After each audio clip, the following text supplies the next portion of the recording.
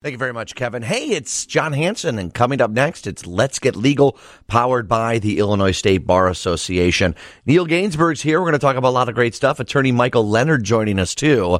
But in my opinion, it is impossible to be in a bad mood today. I mean, it is gorgeous outside. So I want to keep things light. I want to keep them fun. Yes, we'll cover some legal topics as well. But I want you to call in 312-981-7200, not only with great questions for Neil Gainsbourg or attorney Michael Leonard, but we're going to have a little fun here today. So here's what we're going to do. I want the question of the day where everybody can win. I mean, not a prize, but everyone can win a high five from me. What is not a law but should be? What is one thing you think that, we should make a law about that? Have some fun with it. Think a little bit about it. 312-981-7200. Or you can just text in pretty pictures of what you're doing today or call in and let us know what you're doing. I want to keep the good vibes going on this near 80-degree day. We'll get to Let's Get Legal, powered by the Illinois State Bar Association, next on WGN. It's powered by the Illinois State Bar Association. We do it every Saturday afternoon. We often do it from 1 to 3, which is where we are on today, and will be moving forward. We're going to be 1 to 3 p.m. every Saturday afternoon, unless, of course, there's sports, and we got to move around a little bit, which is always A-OK to me. And Ridian is our producer across the glass. And you, the listener, we want your involvement, too, all day today during the show. If there's something you're confused about, a law story we're talking about with either the guests or one of the stories we mention, give us a call, 312-981-7200. That's what the show is all about. We look at stories from a legal lens, and we try and have a lot of fun along the way, too. It's a Saturday afternoon. It's nearly 80 degrees. Let's have a smile on our face as we listen to WGN, which is always my main goal. We'll get to a couple top law stories in a bit, but I wanted to ask you, 312-981-7200, what isn't a law that should be? And bonus points if you can have some fun with it, too. I've got one in a moment, but let's go to Mick first. Good afternoon, Mick. You're our first caller today. How you doing? Hey, I'm doing good. Big fan. Trying to keep the smiles going as well. So I'm out here on my electric bike. The Chicago's probably one of my favorite biking cities in the country, and now I'm seeing, the scooters. I don't know if you've seen the electric skateboards on one wheel. Yeah. And then, of course, your regular pedestrian bikers. But, we really should be towing these cars out of the bike lane. It's not that hard to see that you're parking in a space where a biker might have to avoid your vehicle and get slammed by another car that's in oncoming traffic. And, bikers at the same place have to be stopping at stop signs. Right. It's not really a law suggestion, just we've got to get better because people are dying out there, on these bikes. Yeah, you're right about... It's a great day for biking. Yeah, and you're right about that, Mick. And I'm glad you said that about the cyclists, too, because I don't want to start a big war between drivers and cyclists on this show. Because, yes, right. Cyclists need to follow the laws there, too. But you're right. And I think a lot of people, well-meaning, they're trying to, maybe go in and grab a coffee or something, and they're like, oh, what's the harm if I throw on my blinkers here? Well, there is harm, because then you have bikers jutting into the street dangerously, or have to, and we have a real crowded space on these roadways, so we need to try and do our best to follow the laws and rules that are already there. But yeah, I'm fine for a little bit more aggressive ticketing on both ends of it, if it in the interest of making everyone do everything a little bit safer. So you're doing a little biking today, Mick? That's what you're doing on this gorgeous day? Yep, just got back from the Lakeshore Drive bike path. It is awesome out there. It is so crowded. I mean, we're going to run out of room out there for sure soon, but that's fine. Stay safe, everyone, on those two wheels, one wheel, whatever you're doing. Amen, Mick. Thanks for the call, okay?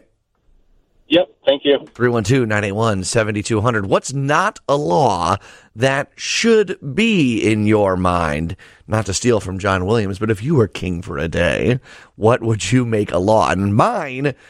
boy, I'm going to sound like a cranky old guy, but today I noticed, obviously there's a lot of extra people on the roadways. That's great. Our city's wonderful. It's so nice to see people downtown. Today is why we live here, right?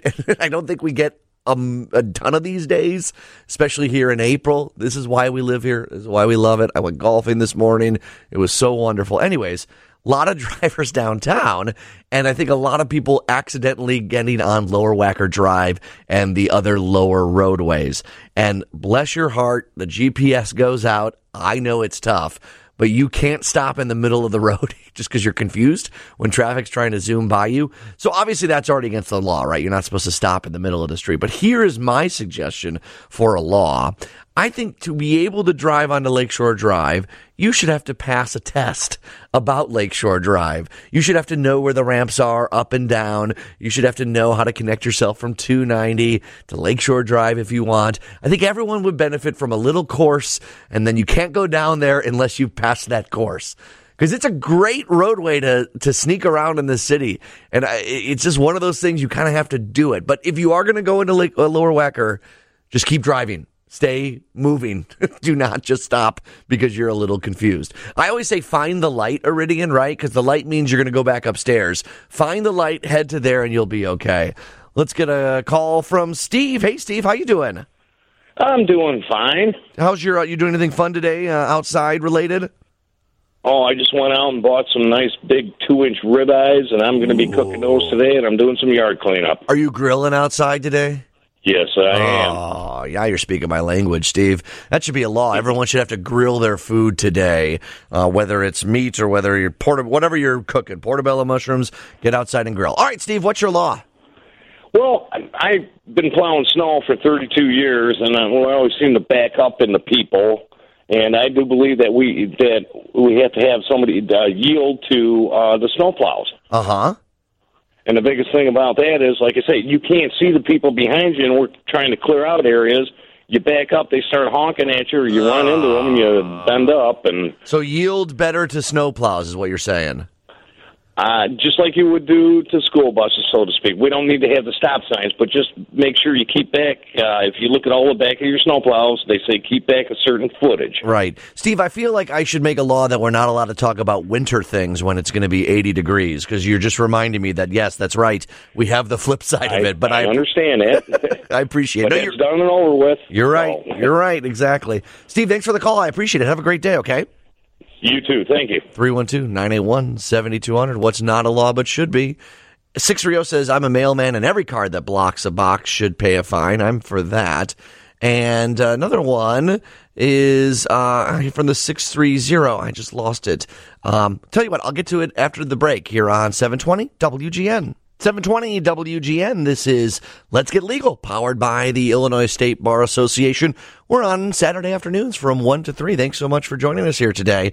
Neil Gainsbourg joins us right now from Gainsbourg Law. Neil, how you doing here today? I'm doing great. Beautiful day. Nice to see you, John. Oh, it's always, well, I was going to say it's always good. I didn't mean to say it's always good to see me, but I appreciate that. It's always good on a nice Saturday afternoon that we get some good weather. We're talking about laws that aren't laws that should be. 708 suggests it should be a law that all restaurants should confiscate cell phones prior to sitting. How many times do you see a family dining out and all on their cell phones?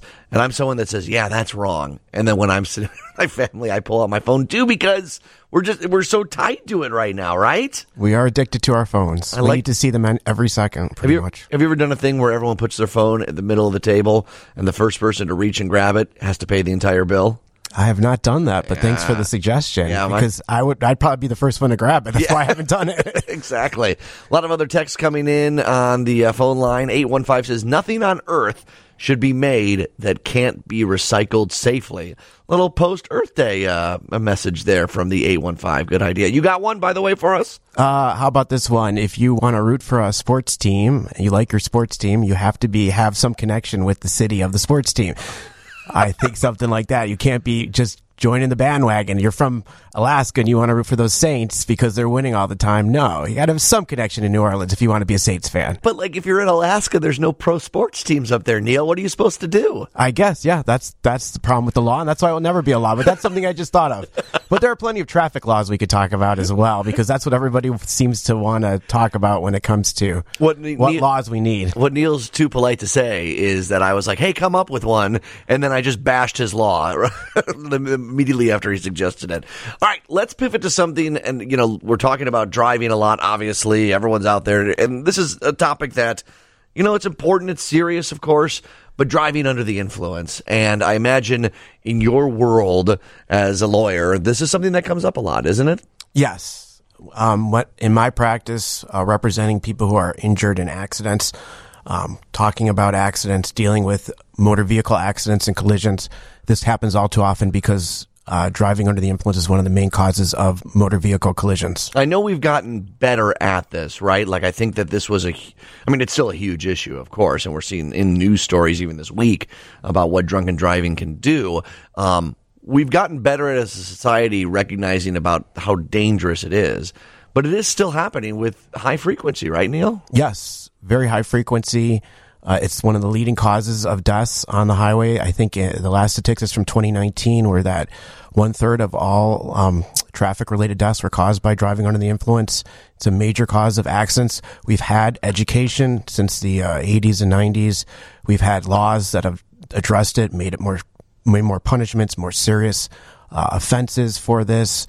And so it's still out there. There's still other things that could be done, and the laws are still trying to address what can be done to make the road safer and less drunk drivers. If some of your clients were injured in a crash caused by a drunk driver, or their families of, unfortunately, people that have passed away, are there extra things or punishments? I know criminally there are extra punishments for driving under the influence, but as someone who may be going, looking for punitive, measures, financial, punishments, does someone who's driving under the influence end up paying more to people because of their injuries, not just because of an accident, but because of the driving under the influence? In theory, it is possible. Somebody who does drive under the influence and injures other people can be liable for what we call punitive damages because it's considered sort of a reckless conduct. It's not just a negligent or mistake in a regular traffic accident without drinking, but actually recklessness by going behind the wheel under the influence. But in practicality, most lawyers will go after the insurance only. And once they get whatever insurance is available, that often will be sufficient damages for the injured victims. And if the insurance is not sufficient, it's very rare that they go after individual people because it's difficult to file suits and go after individuals. A lot of these people don't have collectible assets, or it could take years and years and a lot of work and time and expense to try to collect assets from people if the insurance does not pay for all the damages. Let me make sure I understand correctly. So, like, if a client of yours injured in an accident caused by a drunk driver, it would go through a similar process as whether the driver was drunk or not. They would go through their insurance. They're obviously at fault and try and collect the damages through that person's insurance. There's not like this extra measure where they sue that person individually for what has happened. Exactly. So you would start out in any sort of case like that by looking at the offending drunk driver's insurance to see if there is sufficient insurance. Number one, if there is insurance. Number two, if there is sufficient insurance to cover the damages that driver caused. And if there is sufficient insurance, the best way is just to go through the insurance because that is actual fungible money that could be obtained right away as opposed to going after an individual where you have to get a judgment against that individual. You have to go to court and judgments can take a long time. And then you have to collect if you do get a judgment. A judgment's just something on paper that says that X person owes Y person a sum of money. It doesn't mean they have to pay it right away. Right. You have to actually go out and collect that money against individuals. That's why we all have insurance. That's why there's mandatory insurance laws, because people do stuff crazy while they're driving, whether they're speeding too fast, making a proper turn, or drunk driving. We want to make sure there's insurance there in case they cause damages. And that's what the purpose of insurance is. So hopefully, if you are injured by a drunk driver, that drunk driver does have insurance. If they don't, there are other ways to get compensation. I was just going to ask that. How does that work? Well, if they don't have insurance, you hopefully do have insurance. You have something Illinois mandates. It's not every state does, but Illinois mandates uninsured motorist protection coverage for everybody who has an Illinois policy. So if someone's wondering, do I have that? If you have insurance in Illinois, you do have uninsured motorists. So if you are hit by somebody who does not have insurance, you will have bodily injury coverage for that accident. You want to make sure you have the right coverages because if you're injured pretty seriously, you may not have sufficient coverages to cover that. So you want to look at what your limits are. That goes to another insurance issue that we always are dealing with when it comes to automobile drivers and driving on the road and making sure you're protected. You want to make sure when you have your car that you're protecting yourself and also protecting yourself in case you get injured or damaged by somebody else who does not have insurance. Because there's a lot of people who do not have insurance who are operating cars. And the reason they don't have insurance is just a money thing. They're low income and they use their money towards other things that they perceive as more important, whether it's food or child care or something like that, and they just don't pay the insurance. So you want to always, when you're driving the car, or you buy a car to make sure you have good insurance. Make sure you do some review of your insurance companies. Make sure you have sufficient liability coverage and other coverages that will protect you. Mm-hmm. What other things do we need to know about drunk drivers on the roadways and how that impacts the process afterwards in terms of like negligence lawsuits, stuff like that? Is that what we're referring to here when we're talking about? Yeah, so if they do injure somebody, claims are brought against their insurance company. And if that can't be resolved, then you have to file a negligence lawsuit in court. It usually be filed in the county where it happened. In the civil court, it's a civil court case. It's usually a personal injury case. There could be property damage cases too. If a drunk driver caused a lot of property damages, yeah. Those cases could be brought as well. But most of them are personal injury cases. If they can't be resolved between the insurance companies, then you go to court. And when somebody's driving drunk, it's not an issue so much of liability because it's pretty clear if you go behind the wheel and you're drunk and you cause an accident, it's your fault. Right. 9 out of 10 times. Yeah. I mean, 99 I guess out if of 100, you're drunk and you stopped at a red light and somebody rear ends you, that would not be your fault. Right. So then you wouldn't have to worry about it. Right. But most of it, then that person wouldn't be suing right for the drunk driver. Hey, we got a question on the phone line, Neil, if you don't mind. Yes. Let's go to Mary. Hey, Mary, you're on WGN. How are you doing? I'm good. What's your question? My question is, how does that relate, or do we have laws or whatever dealing with driving under the influence of cannabis? Oh, okay. So Mary which wants is so much more common. Right. Mary wants to know now that especially cannabis is legal, are there laws against DUIs for cannabis, Neil? And I imagine there are, but I know that's a real murky area, right? Yes, that is a murky area, but driving under the influence does include driving under drugs. If you are not you're not properly capacitated with drugs, then yes, there's laws against that. There are different laws, and it has to do with the type of drugs that you take. I'm not exactly sure how the new cannabis laws goes into effect with driving under the influence of cannabis, but I do believe that it's still illegal if you are intoxicated on cannabis that you cannot operate a vehicle. Yeah, I'm nearly 100% certain of that. Yes. Go ahead, Mary. I didn't mean to interrupt you. Well, no, I was just going to say, I just read, because I always think about it, that it's 45 minutes into smoking or vape, whatever you do, it impairs you, and then it lasts for 4 hours. Yeah, and I think that's a little scary as a driver. Right. I mean, it's I very think scary. It's scary. Yeah. Yes. No, there are laws that address you being intoxicated or under the influence of drugs as well as alcohol. Alcohol is the main cause, but yes, if you are intoxicated because of drugs, that is illegal to operate a vehicle. All right. It's a great concern, Mary. Thanks for calling in, okay? Thanks. Yeah, appreciate that.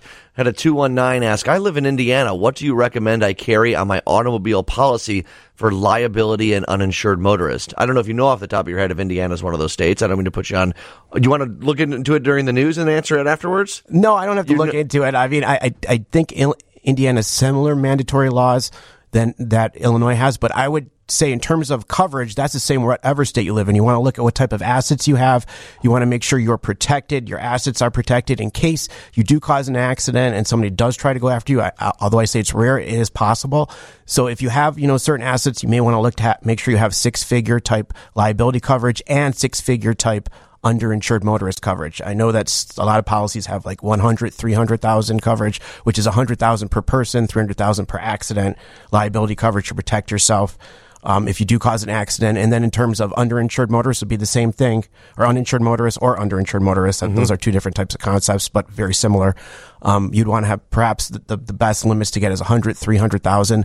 The mandatory minimum that most people get in Illinois, because that's what the law requires, and that's, the most economically feasible for many people, is 2550. Okay. 25,000 per person, 50,000 per accident. That doesn't seem like it's enough. Not enough in 2022. So, I mean, I think that generally 100, 300 is the number you should look at if you could afford it. And again, it's another economic decision that anybody has to make with all their other economic issues. 312-981-7200 if you have any questions for Neil Gainsberg. If you're running out of the car, GainsbergLaw.com, GAINSBERG Law.com. And we'll continue this conversation after the news here on Let's Get Legal, powered by the Illinois State Bar Association on WGN.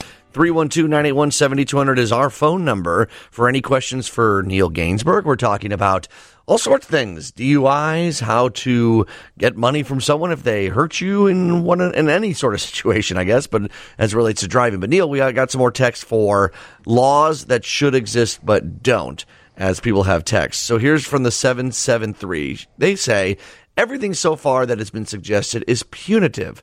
I like rewarding positivity. With that said, there ought to be a law that if you are caught yielding to merging traffic, you should get a break on your car insurance rates. I mean, there's good driver things, but there should be more of that, right? Yeah, that's a good idea, that if you follow the rules of the road, you should get some sort of reward. I forget which country this was in, but they tried this and it worked. They put up speed cameras, but instead of, they did fine people if you were going way too fast. But also, if they took pictures of license plates that were at the speed limit, and they entered all those people for a week into a lottery. And all the fines went to one of the people that was following the laws. So they ticketed people, and let's say they raised $20,000 in that week from those tickets. Then they'd pick one of the drivers that was going the speed limit, give it to that driver. I love that idea. I think that's a great idea. You want to give incentives so people drive safely. Amen to that. That's very important. Everybody should drive safely out there, especially on a beautiful day like this when the highways and the streets are going to be crowded. Right. Don't go to Lower Wacker unless you know what you're doing, people. That's my law. 847 says, make a law, save the bees. Stop spraying pesticides and herbicides. We need our dandelions.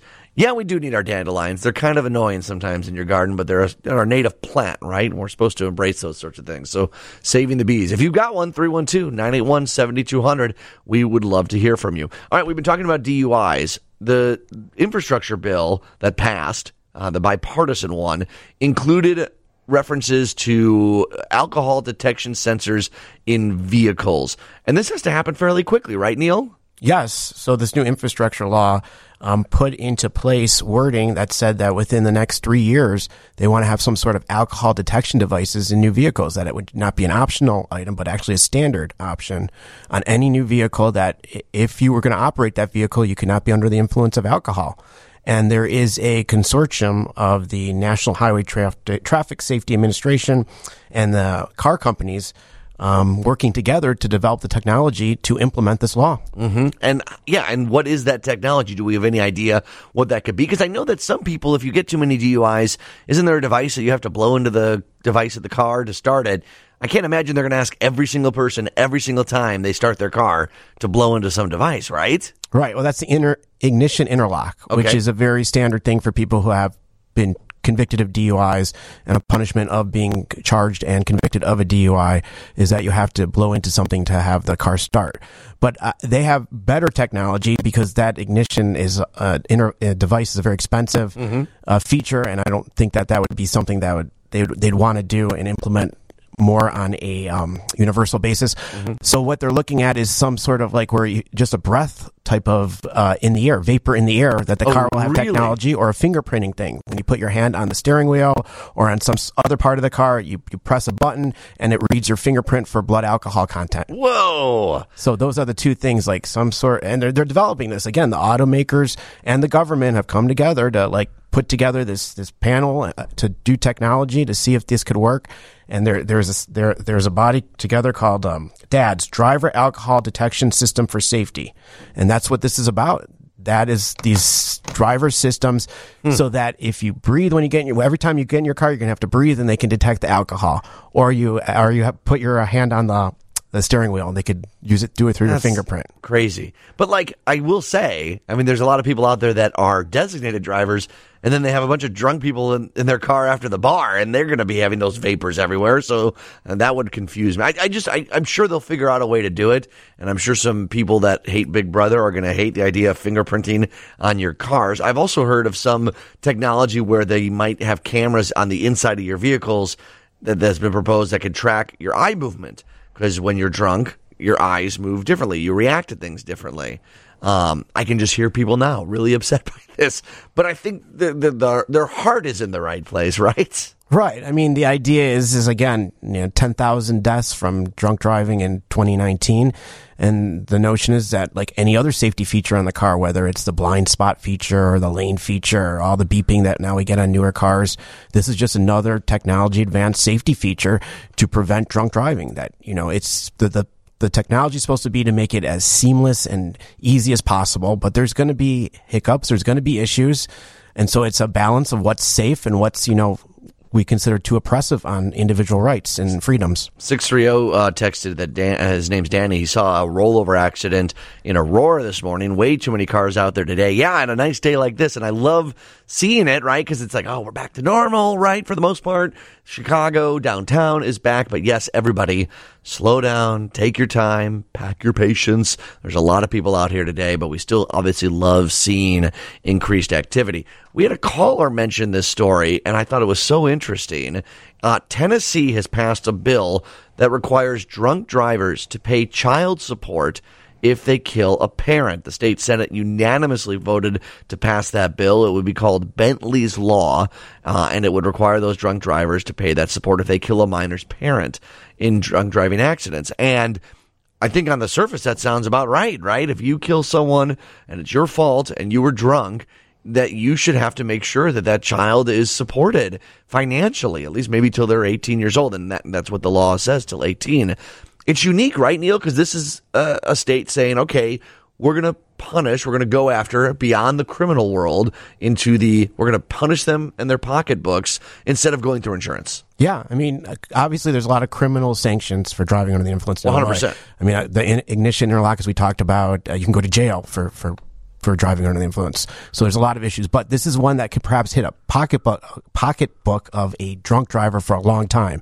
And it's a novel idea to actually, on the civil side, put some sort of additional punishment on the drunk driver and make sure that drunk driver has some sort of responsibility for the children of the victim. And it's a novel idea, and it'll be interesting to see how it's enforced and how it plays out, because if this drunk driver doesn't have any money, he can't pay child support too. But again, the concept is unique and novel, and I think an idea to perhaps deter further drunk drivers. If you think, okay, if I get under the wheel and I'm going to drink, not only will I go to jail, but I may have to pay child support for many, many years of somebody I don't know.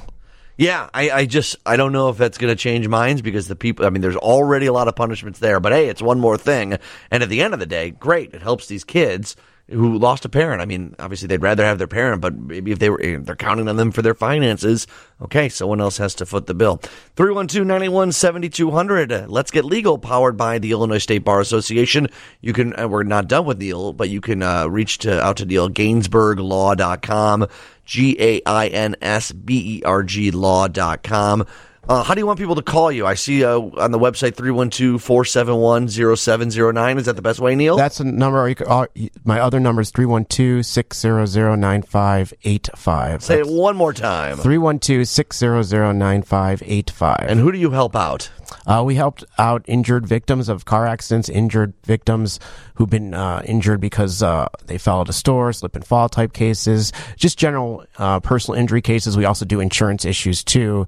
If somebody has a problem with an insurance company, whether it's life insurance, health insurance, or auto insurance, we help people out in those types of cases. We help the individuals. We don't represent corporations. We help individuals who need some sort of compensation or relief. Something's been done wrong to them, and they're a victim of some unforeseen circumstances. And what I like about you is you explain things, right? People will call. They have a lot of questions, right? They're going through a lot of stuff. You're happy to kind of chat through it with them, right? Yeah. If anybody has a question, they think that they've been wronged in some way, that they need a lawyer, call our office. We're happy to answer your questions.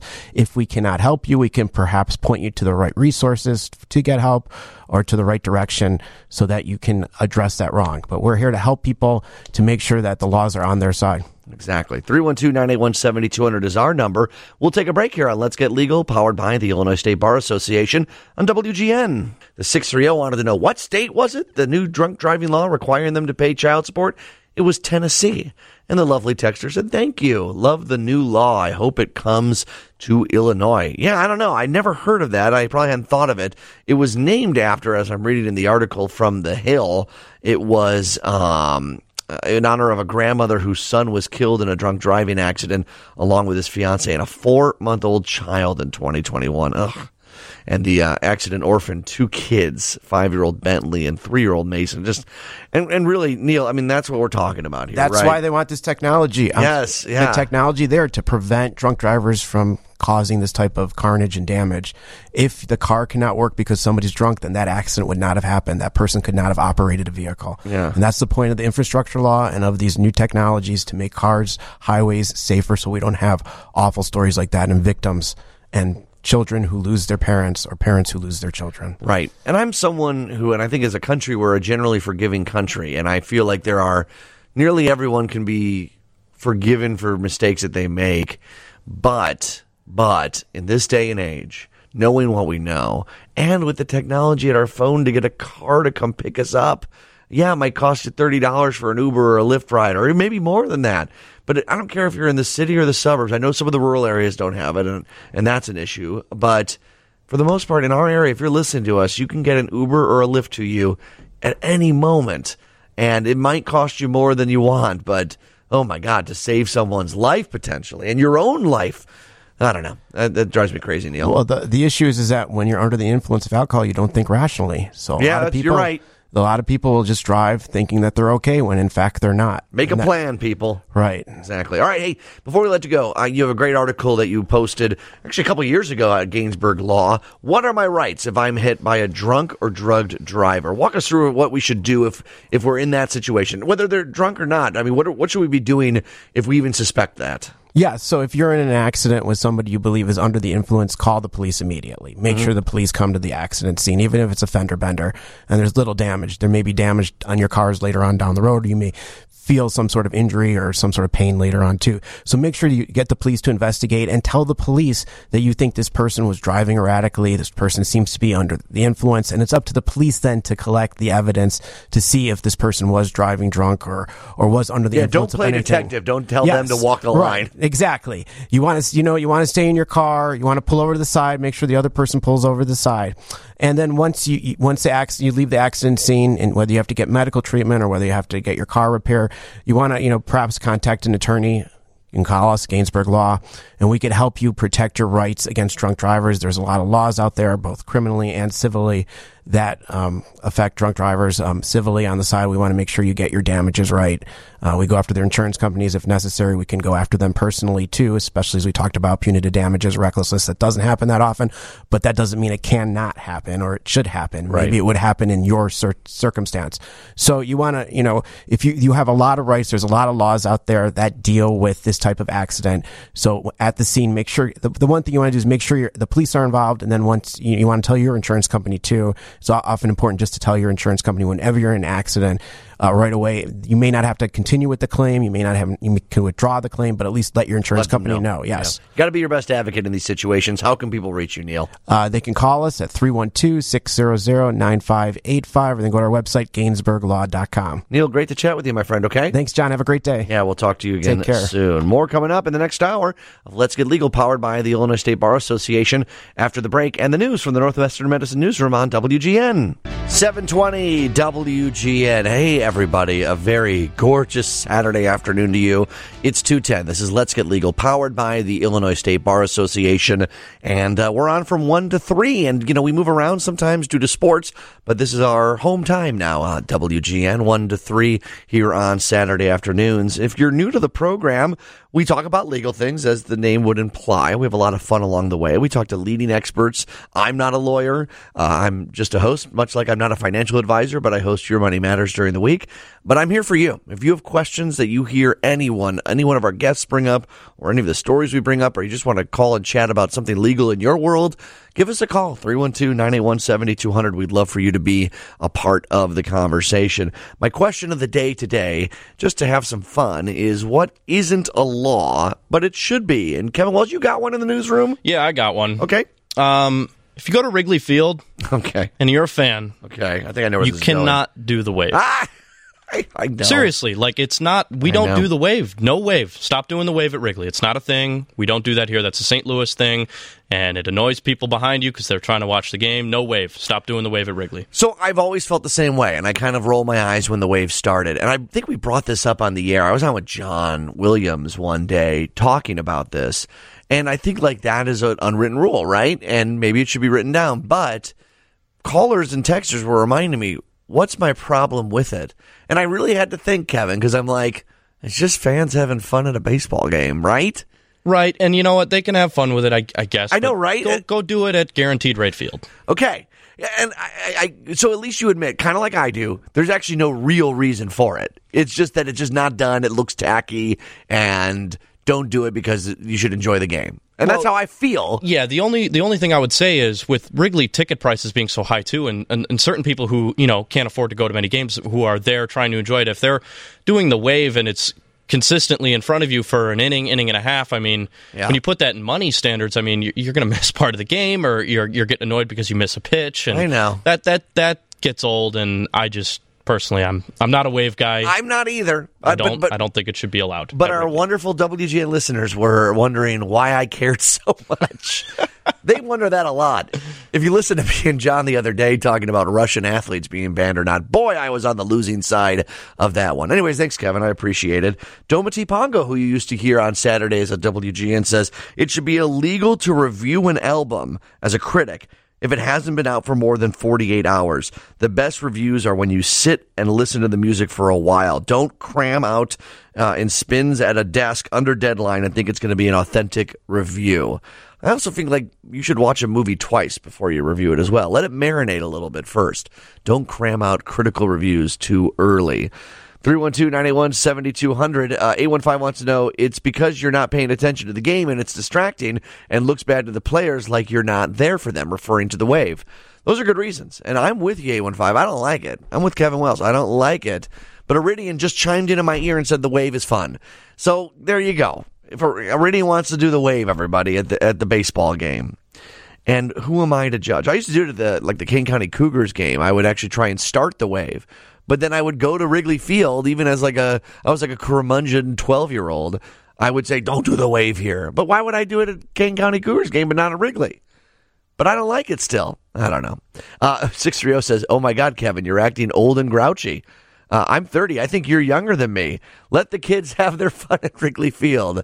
Kevin's off producing the next newscast. I'll make sure to read that for him again, and he probably can hear me in the newsroom. Yeah, Kevin is a young guy. I'm fairly young too, but I'm an old curmudgeon when it comes to the wave. Let us know, 312-981-7200. Should we outlaw the wave at Wrigley Field or on the south side? Iridian's already saying no.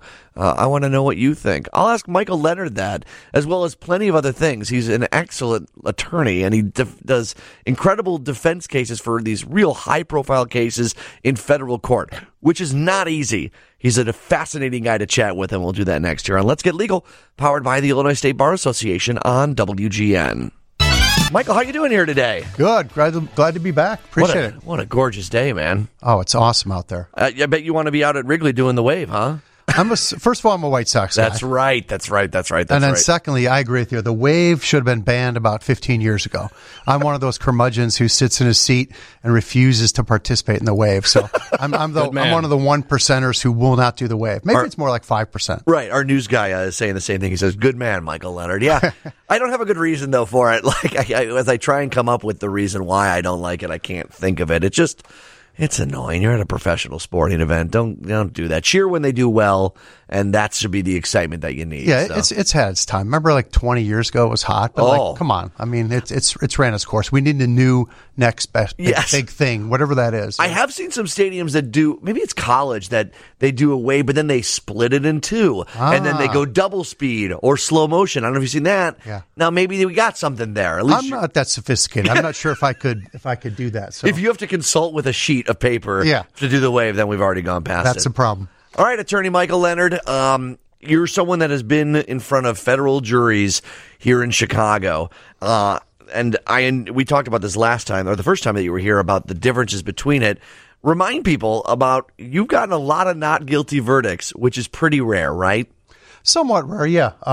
Feel free to brag about yourself. I've given you the authority to do it. I would hate to do that. But yeah, I mean, as you know, the percentage of the feds winning at trial is very high. Mm-hmm. However, in Chicago, I think in recent years, and certainly in the last recent decade, that's changed to a measurable degree. Mm-hmm. But still, you know that when you step into federal court in a federal criminal case, the odds are, percentage-wise stacked against you. They probably win 80% of the time. So if you can keep yourself at 50% or even 10%, you're doing pretty well. Yeah. And what is that like when you beat the feds? I don't know if you look at it like that. If you're like, oh, I'm going to do it. I do.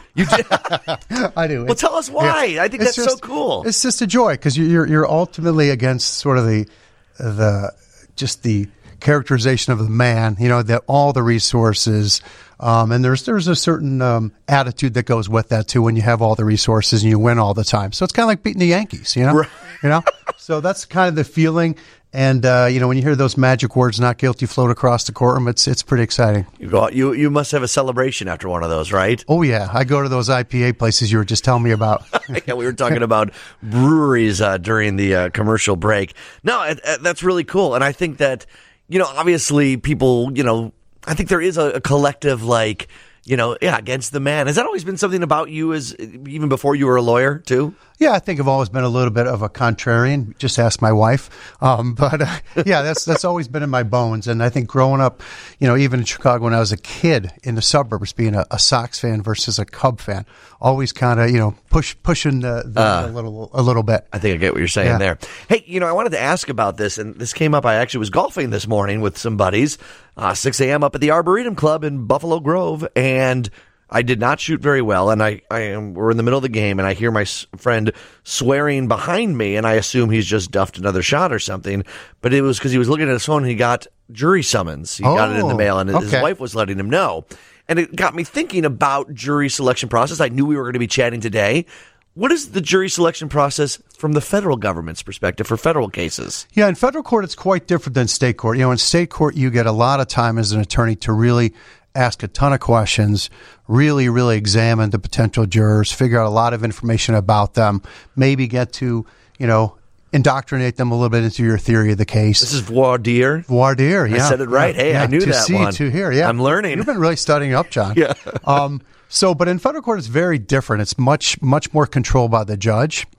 They typically, especially since COVID, have a very lengthy juror questionnaire that everyone fills out, which has all sorts of data. But ahead of time. Yeah. But that's kind of generic stuff. Where do you live? Who are your kids?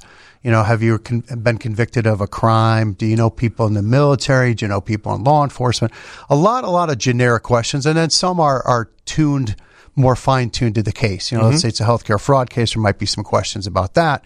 But in general, you're getting a lot of generic information back. They're not writing a lot about themselves. And then they come into court and they talk a little bit more about all the stuff they've said. You get to examine them a little bit, really through the judge, about what they've already told you.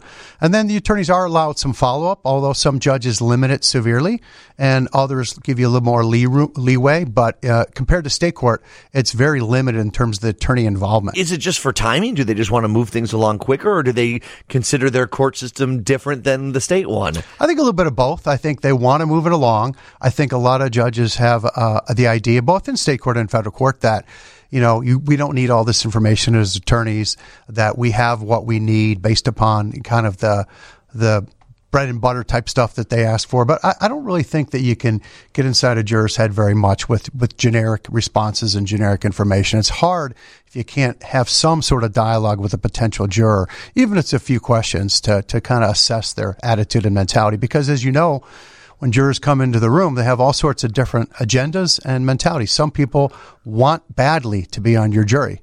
Could be horribly bad for you or horribly good for you, right? Or some people absolutely don't want no part of being there, which could be obviously very bad for you, or once in a while maybe good for you.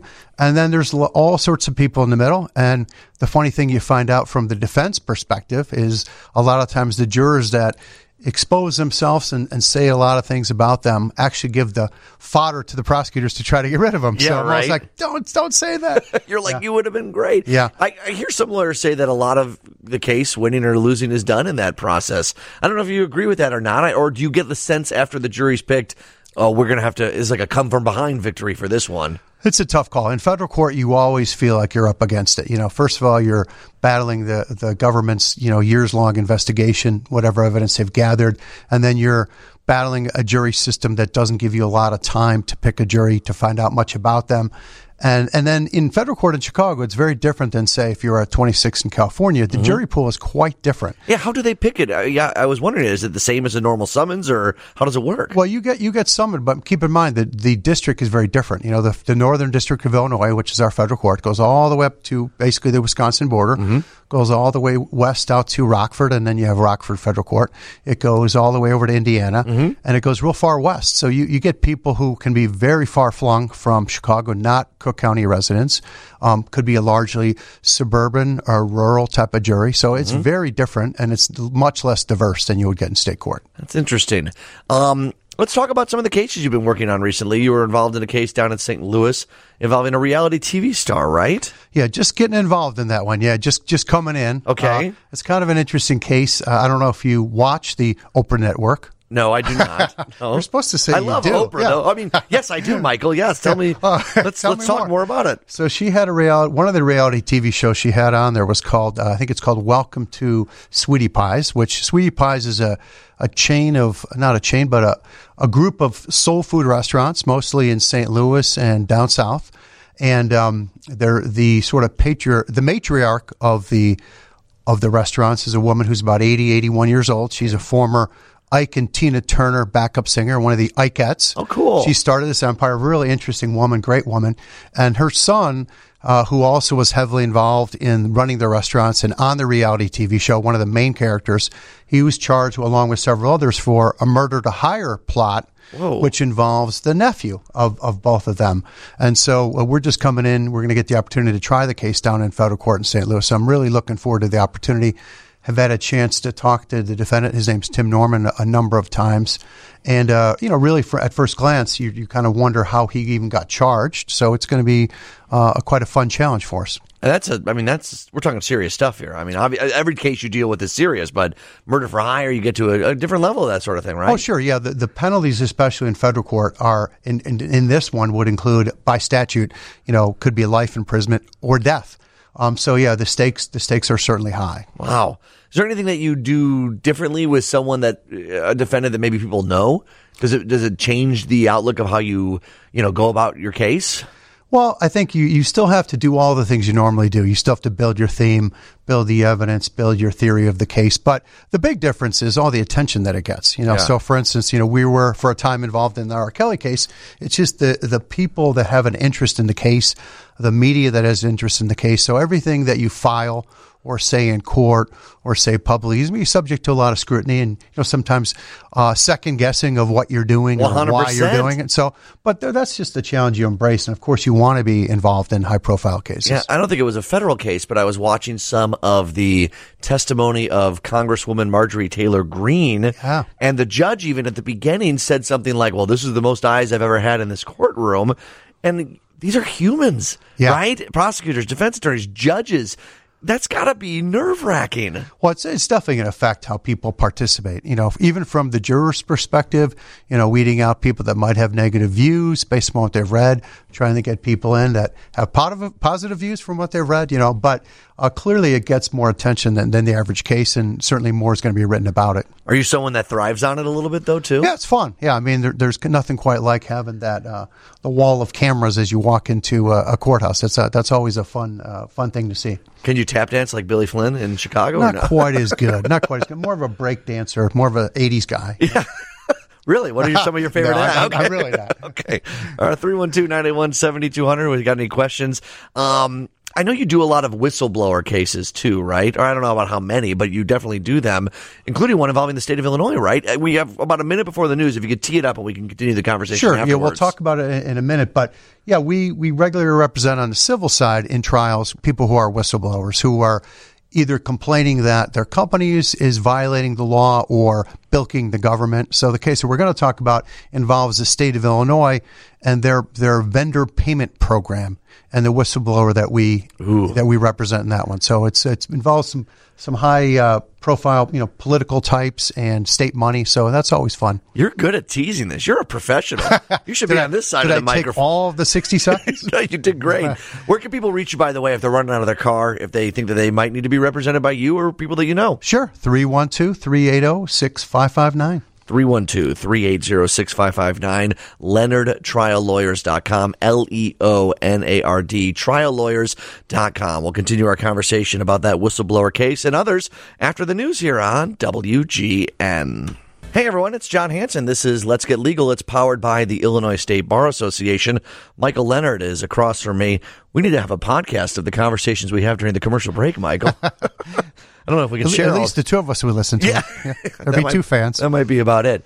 Let's go to the phone line, and let's go to Mark. Mark, you're on WGN. Mark, you got some interesting questions. How you doing, Mark? Good, John. Thank you for having me on. Love the show. Absolutely. I appreciate it. What's your question for Michael? Well, I love hearing about all Mike's trials and all the trial work he does. But, my question is, we were talking earlier about what should be a law, what shouldn't be a law. Yeah. What are some of the unwritten rules or considerations that go into deciding whether to take a case to trial, whether it's a civil case or a criminal case, versus pleading guilty or trying to settle the case? Great question. Great question, Mark. Yeah, I think there's, two very different sets of considerations. In the criminal cases, especially federal, that's one whole animal, and then we'll talk about the civil. But in the criminal federal ones, oftentimes the sentences that you face are so outrageous that really it's difficult to make the decision whether to go to trial. However, sometimes those outrageous sentences make it easier to go to trial. If the idea is that, look, your client's going to get 10 or 14 or 20 years if they plead guilty, and they have, a small chance of winning a trial, whatever that is, a lot of guys will say, your clients will say, well, gee, why don't we go to trial? The swing, and they're right in a lot of instances, the swing is not going to be that great. Maybe they get, if they lose, maybe they get 12 or 24 months more on top of that crazy amount. So you could argue that sometimes when the sentences get so crazy, it gives you no choice but to do it. Other cases, and there's many more that are in the middle, where your client is really making the same sort of risk-benefit analysis. What are my odds of winning? And, what's the statistical probability? What's the weight of the evidence against my client in this particular case? Do we really have a good defense that we can take this to the jury and win the case? Balance against how much time they're going to get. Right. And, a lot of that is there's still a lot of uncertainty, with a range that's likely, but oftentimes it's hard to guarantee. You can't guarantee, and it's oftentimes hard to tell the client exactly what you think they're going to get, but a very strong idea of what the range is going to be. So making that decision of going to trial in federal court versus pleading is one of the most excruciating ones you're ever going to make. And it's similar to making the decision whether your client testifies in that trial. Oh, yeah. That's a hard decision, too. That's a crazy one, too. And then to Mark's question, in the civil cases, you're making a different analysis. You're making it over money, so that's all the relief you can get. So if you're representing a plaintiff in a civil case and you're analyzing, doing the risk-benefit analysis, if I go to trial, what's my recovery likely going to be if I'm going to win? What are my odds in my own view of losing? What's the possibility of that? Try to do a percentage calculation if you can. Again, you're really in speculation land. And then trying to decide, okay, well, if I can get this bucket of money now, with no risk to my client, and the client is happy with that number, then let's take it. Then ultimately that's the client's decision. Right. And a lot of them come to a comfort level that, I can get X. Maybe I could get X plus if I go to trial, but I don't want that risk. I don't want to get a zero. I don't want to get something less that's being offered to me now. So I'm going to go ahead and make that decision to take the money. And as you know, John, unfortunately or fortunately, 90, 95, maybe even more civil cases never go to trial. Either they get dismissed, they get summary judgment out before trial, or they settle in a huge amount of instances. Right. Mark, that's the kind of answer you get here on Let's Get Legal. All right? You asked a good question, and you got a good answer. Thanks for calling, my friend. Thanks so much, John. Love the answer. Love listening to both of you on the radio. Thank you so much. I appreciate that. I bet every client at some point goes, well, tell me what you think. Do we got a shot? Do they ask you that straight up? And then how do you balance that answer? Like, could you just give an honest assessment and try and keep any of your personal thoughts on it? Or do you give them like an honest, or here's the percentage of what I think we could happen? You can't give them a percentage. I mean, it's impossible to give a percentage. But you just lay out, whether it's civil, whether it's criminal, you lay out the points and the facts, the evidence in their favor. What are the huge, holes or Achilles heels to your case? And then, what the jury is going to be like, what your jurisdiction and judge is like. And you give them a really thorough, honest assessment of the evidence, but in federal criminal cases, I find oftentimes you just don't have a choice. It's worth the risk, because what they're facing oftentimes is harsh. And, right. And no one really wants to say, yeah, I'd rather just take those years and not have a chance of winning. But there's other cases where, it's the case is somewhat indefensible. Yeah. That happens. For sure. Another good question coming online if you want to throw those on again. We got Rob on WGN. Hey, Rob, how you doing this afternoon? Doing great. Thanks for taking my call. Yeah, for sure. What's your question? I was just wondering, what makes a good whistleblower case? I know Mike was talking about whistleblowing and fraud and stuff like that. Like, how do you know when you got a good one and when to call Mike about it? You know what I mean? Yeah, right. Like, how do you know if it's something that you think needs to be brought forward as maybe I want to be that whistleblower? How hard is that, Michael? It's a tough decision to become a whistleblower oftentimes because, unfortunately and somewhat surprisingly, the backlash you get from your peers in the company or in the organization that you work or the political entity is sometimes very harsh. I mean, we've had whistleblowers that, a good example is we represented a couple who was down in Florida, worked for a giant, one of the pharmacy giants, what was called a PBM, and they decided to become whistleblowers because they thought some serious things were going on that they thought were wrong. For instance, reusing return prescription drugs. That's a big one. And there was other things where, by way of phone calls, the employees were changing people's prescriptions or adding to them or deleting them. So they decided to make the hard choice, even though they'd been working for the company for, 10, 15 years, to come forward and be whistleblowers. And so they thought that, sort of naively that, everyone would rally around them. Right. All their friends and colleagues would say, hey, finally someone stood up to the company. And the story got a lot of press down in the Florida papers when it first came out. And literally they walked in the next day and they were getting that old cold shoulder, like literally nobody would speak to them. And that's how it went for the rest of their employment. So It's not always that stark because a lot of times you do have a lot of people that support what you're doing and they are afraid to come forward, but they actually will come and support what you're doing.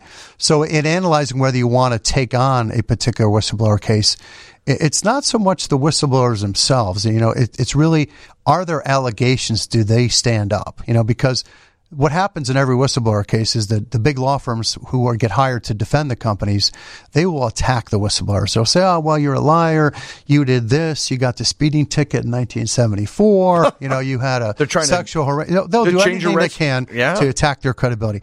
And usually it has absolutely nothing to do with the allegations, right? So the first and foremost, you got to make sure, is it a solid case that you can win? Are the allegations good? Is it really fraud? And unfortunately, in a civil case, you actually have to look at, is it monetarily worth it? Because you might have a great whistleblower case. There may be something going on that's horribly wrong, but there's really no way to recover any money, which is really the only remedy you have. Sometimes you can just right the wrong, but it's tough for people to get behind that if they can't be rewarded in some way.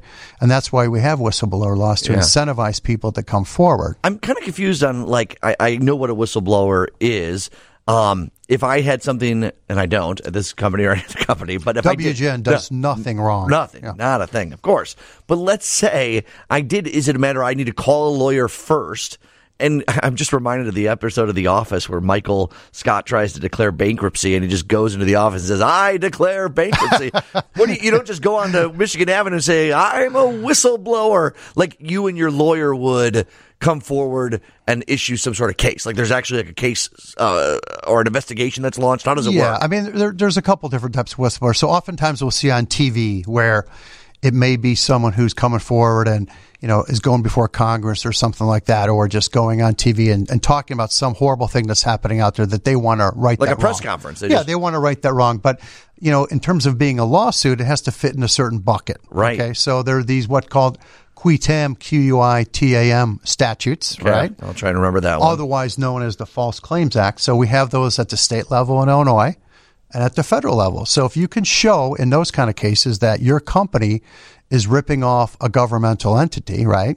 These are laws that go back to Abraham Lincoln's time. Mm-hmm. So if you can show that your company's ripping off the government, you can recover money in the name of the government. And the great thing is you get a kicker. You get up to 30% of the money. Are you kidding? Of course. That's why people, the incentive, that's why people do it. Yeah. So that's a huge incentive. And then there's other kind of whistleblower cases that you hear about, which are sort of a different animal, where you're working at a company and they're violating the law and they're doing something wrong. And then you report it, maybe internally or externally, and then you fire you, and then you have a case because they fired you for bringing that violation of the law forward. You have to be harmed in some way to you don't have to be harmed, but you just have to show that your company is violating the law. But yeah, to have that type of case, you'd have to be retaliated against by being terminated. Right. And then you could bring that case. Interesting. Hey, Rob, that was another long answer. Thanks for calling, my friend. Oh, thanks so much. Yeah, I forgot that Rob Too was long, there. John? Too long No, it's great. I just feel bad that Rob was just sitting there as we're chatting on here. So entertaining, though. Yeah, it was. No, it really, this is fat. We're getting a ton of text people like, this is so fascinating. We got to take a break, and then let's talk about that whistleblower case before the end of the show here on Let's Get Legal, powered by the Illinois State Bar Association on WGN. We've been teasing this whistleblower case. We talked about whistleblowers. What are you working on? So we just unsealed one, meaning some of these whistleblower cases that we talked about earlier, they're about state money. Mm-hmm. So when you file them, they have to be filed under seal, meaning secretly. So you know about it. The Illinois Attorney General's office knows about it, but the defendants don't know about it. Oh, okay. So this case just recently came out of seal. I don't know if you remember, Illinois set up this program, which I think is kind of crazy, but it's called the Vendor Payment Program. So you know how Illinois owes people who are vendors lots of money, right? Right, because they stopped paying or paid them way less than they were supposed to for a long time. So they came up with this concept where they'd come up with this vendor payment program where a certain few companies, there's like 5 of them, could purchase the receivables, meaning if you're a vendor that was owed money by the state. Okay. And let's say you're owed $100,000. Okay. One of these companies would step in and they'd say, hey, we'll give you $90,000 now, and then we'll give you the other 10% when the state pays us all the money. Right? So it's like a reverse collector. Yeah. So it's good. And on one hand, it's good. You got vendors paid more promptly. But the crazy thing about it is the companies that stepped in and paid these bills, they still allowed them to collect millions or tens of millions in late fees and penalties and interest. So instead of saving the state money, it costs them hundreds of millions of dollars. More. So the case we have is where one of these companies who was paying the vendors, what they did is they set up a couple of other companies, one in Florida and one in, I think it's Puerto Rico. And the allegations are they did that so that when they got all this money from the state, they could assign it to these other companies and avoiding paid income tax on the money they were getting from the state. Got it. Yeah. Okay. So that's just kind of kicking off, and there's some, I won't mention any names, there's sort of high profile political types that are involved with those companies. Whoa. So that'll make the depositions fun. Yeah, when will we ever know about that? When they get is it when it becomes in court? That's where we would learn. Yeah, I mean, I wish we could bring them into the booth for their depositions, John, but we don't get to do that. But yeah, we will. Yeah, there'll be court appearances, but as you know, in civil cases, there's really not that much to talk about until you go to trial. Okay, man, that's fascinating. That's a tease. It's a tease we don't even know if we'll ever get the answer to, yeah, Michael. We will. Well, keep having me back, and eventually I'll have an answer. Right, exactly. We have about 2 minutes left. Anything else you want on the latest on the Eddie Johnson case? I know we're slowly moving forward. We've taken the plaintiff's, Miss Donald's deposition. She's the one who brought the allegations against Mr. Johnson. So we had a long 7-hour deposition of her to examine her allegations. Mm-hmm. And then he was actually just deposed yesterday. So he had to sit for 7 hours and answer all the questions. And as you remember, that case is, based upon what we say, and Eddie Johnson says, and he said publicly, a consensual relationship for a couple years, unfortunately outside each of their marriages. And now the plaintiff has turned around and sued him and said that it's not a consensual relationship. So someday that will probably go to trial here in Chicago. Right, because outside the marriage, well, some people may frown on that, not illegal. Correct. So, you can have a sexual harassment case, but the question in a sexual harassment case was it unwanted, was it unwelcome, or was it consensual? Yeah. Consensual adults, obviously, even if they're married, unfortunately, can still do those things in the workplace, but you don't have a case. Right. Fascinating stuff, Michael. We'll talk again soon. LeonardTrialLawyers.com, and you can call the office there at Leonard Trial Lawyers at 312-380-6559. Give you 30 seconds. Who should be reaching out to you? Everybody, John. Everyone should pick up the phone. Oh, no. So traditionally, we represent individuals who are facing federal criminal charges or investigations, and obviously also people who are charged with state crimes. That's our criminal practice. And then probably a quarter of our practice is representing individuals who are suing, oftentimes large corporations or small corporations, for whistleblower-related things or employment discrimination, things of that nature. So we focus on the criminal, but do a lot of civil trials as well. Can I keep this card, by the way? You can. Copy it, pass it out to your friends, Because if I'm ever in this situation, I feel like you're the pit bull that I want in my corner. I hope so. Man. That's our job. Yeah, but you just like, I don't want to say you're itching for a fight, but you like taking these cases on. Oh, it's fun. Yeah, I mean, apart from hanging out with your family and friends, having a beer, trying a case is probably one of the greatest joys in life. That's awesome. Michael Leonard, thanks for hopping on. I appreciate it. All right. Thanks a lot, John. That was Let's Get Legal, powered by the Illinois State Bar Association, and that is going to do it for today. And we'll be back next week and every Saturday afternoon at 1 o'clock here on WGN. Always appreciate you listening. Great phone calls, great questions today, and I know we're going to have an awesome show next week as well. And Your Money Matters, I'll be back on Monday afternoon, early evening. As always, at 6 o'clock, we do that show Monday through Thursday. All right, news next from the Northwestern Medicine Newsroom here on WGN.